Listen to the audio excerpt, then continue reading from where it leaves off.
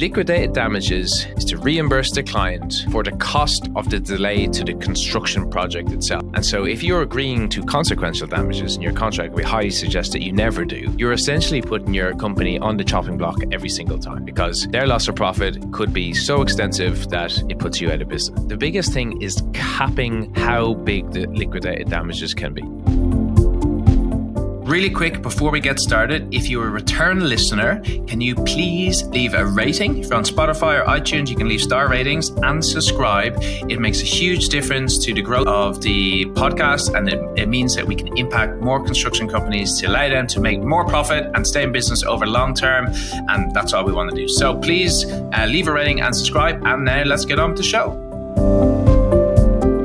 Hey, construction legends. So today we're going to unveil the hidden impact of liquidated damages in contracts and discover why they hold such tremendous significance to all parties involved. And at the end, I'm going to show you 3 things that you need to negotiate into the liquidated damages clause in every single contract. And for those of you who don't know me, my name is Cian Brennan. I'm the CEO of a company called Quantum Contract Solutions. The reason we make these videos and the content that we put out online is because there's so many construction companies that lose money. They go out of business because they negotiate bad contracts. They don't know how to manage their contracts in the post-award phase. They end up doing work for free. They end up financing their client on their behalf and ultimately get squeezed and squeezed and squeezed on their cash flow until they go out of business. And we don't want you to be one of them. So today we're going to talk about liquidated damages. So to kind of get into that, I need to go back maybe 20, 30, 40 years even, right? So depending on how long you've been in the industry, maybe you were back that far. But before liquidated damages came in, what used to happen was on construction projects, you would just, if you were late, the client, the owner, would have to take you to court every single time. So every time you were late, you'd have to go to court and then they would have to seek their damages via court, which means that you would have to pay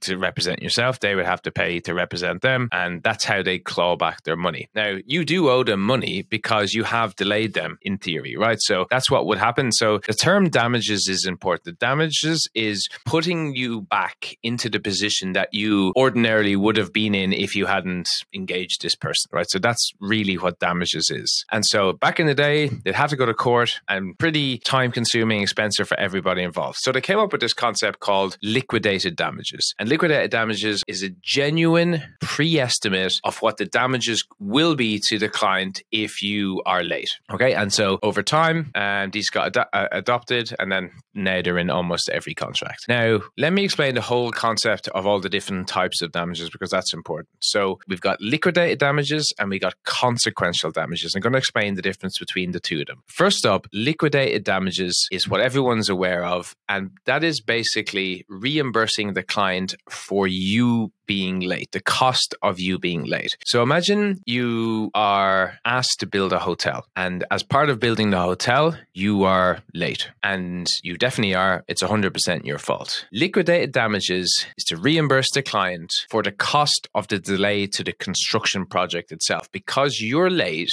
that means that other contractors are late. And because other contractors are late, the client has to pay for them because they didn't get access to site because you hadn't finished your thing, or whatever it happens to be. Your delay has caused a cost to the project. Okay, so that's it. That's important. So liquidated damages are you reimbursing them for that cost to the project.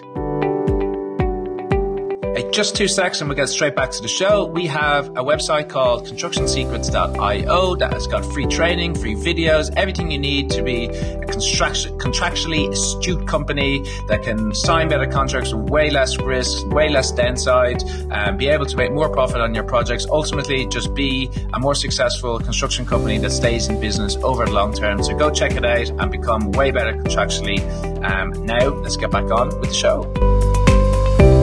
Consequential damages or consequential loss or loss of profit is you reimbursing the client for not being able to rent out the hotel rooms. It's an entirely different thing. It's their loss of profit. Now, the key thing in consequential damages is your client, more often than not, is so big that his profit or his loss of profit could be the size of your company. And so if you're agreeing to consequential damages in your contract, we highly suggest that you never do. You're essentially putting your company on the chopping block every single time because because their loss of profit could be so extensive that it puts you out of business. So something to be aware of. Now, liquidated damages, there's a couple of things that we need to be aware with liquidated damages. A couple of ways to skin the cat. The first thing we want to look at is we're still talking about damages. And then now we've got a thing called general damages. So let me explain how it can go badly wrong. If you have general damages in the contract, or you haven't done what I'm about to suggest, what can go wrong is they can hit you with liquidated damages, and then they can also take you to court as well. So let's just say they think that the liquidated damages didn't cover all of their costs and they had way more costs, then they can also take you to court. And that's what we don't want to happen. So the first thing is we want the liquidated damages clause to say that liquidated damages are the sole remedy for delay, meaning that if you are late, the only thing that they can do is they can hit you with liquidated damages. They can't also take you to court. So that's the first thing you need to be careful of. The next, obviously, is the value of the liquidated damages. And we know from industry, from our stats, that about 1% is a reasonable amount